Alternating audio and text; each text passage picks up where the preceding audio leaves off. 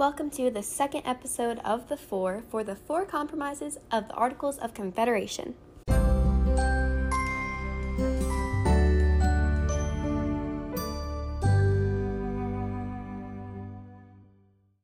If you have not yet listened to the first issue, which was How Will the States and the People Be Represented in the Government, please go check that out. That is the first episode of this 4-episode series, so go check that out to get a little bit more background information.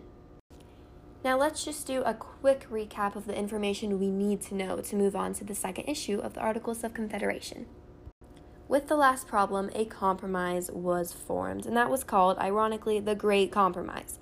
Now what this did is it created a bicameral legislature / government, and that's meaning that there are two parts, the Senate and the House of Representatives.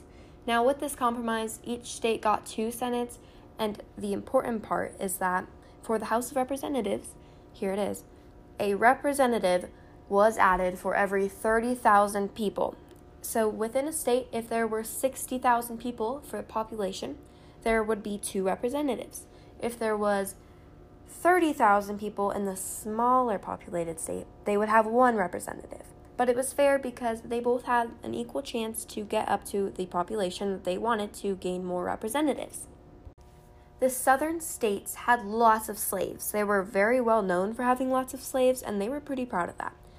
They were super excited when they heard the new rule that 30,000 people for every new representative was a thing. So if they had 60,000 slaves, that means they get 2 more representatives. So obviously they were pretty happy about this. So they are our side 1. Obviously they wanted more representatives. So because they had so many slaves, they wanted them to count towards their populations. That way, with more representatives for their state, they were more likely to get their vote counted. Now, of course, there's the northern states, who are not the southern states. They are not known for having a lot of slaves. They are not known, not known. They do not have a lot of slaves, and they don't want them to be counted toward populations. Now, obviously, this is our side 2, and their simple statement of beliefs is that they do not want slaves to count towards populations. They thought that if slaves counted, they would get more representation, and by they, I mean the southern states. So they would get more representation because they have and own so many slaves. Now, key word is own.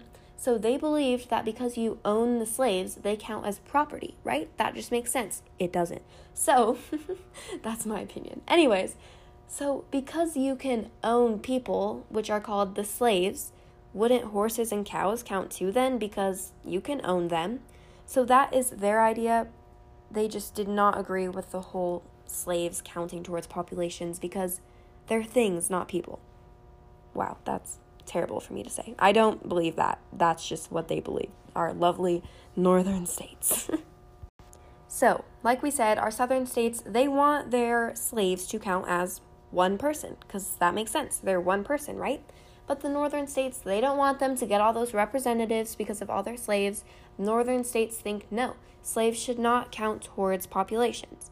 Now, they did come to an agreement, and that was called the 3/5 Compromise. In my opinion, this is completely crazy, but this basically makes each slave 3/5 of a person. They're not even a person. That's just crazy to me. So instead of 1 whole person, like what the southern states wanted, or none of a person, like 0 out of 0, 0 out of 5, 0 out of 10. No, that's not how it is either. It's just right in there in the middle, 3/5 of a person, you know? That's completely normal, right? No, it's not completely normal.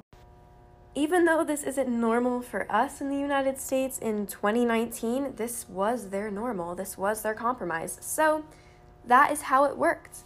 So each slave counted as 3/5 of a person. So if you had 30,000 slaves, that was not 1 representative because 3/5 times 30,000 is not 30,000. It's a little bit different than 1 person, counting as 1 person.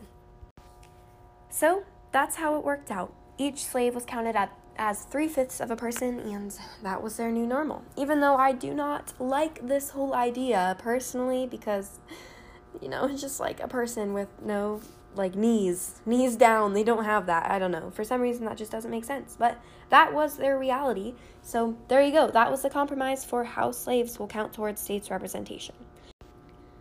If you have not listened to the first episode, which explains the first problem or issue and how it was figured out, go listen to that. And also, don't forget to listen to the third and the fourth compromises, issues, and compromises, the two sides for each.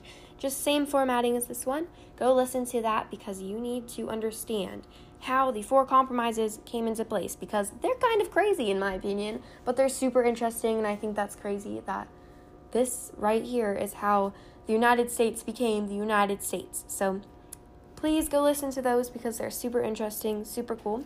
I hope you guys enjoyed. Thank you for listening to this podcast. Signing out. Bye.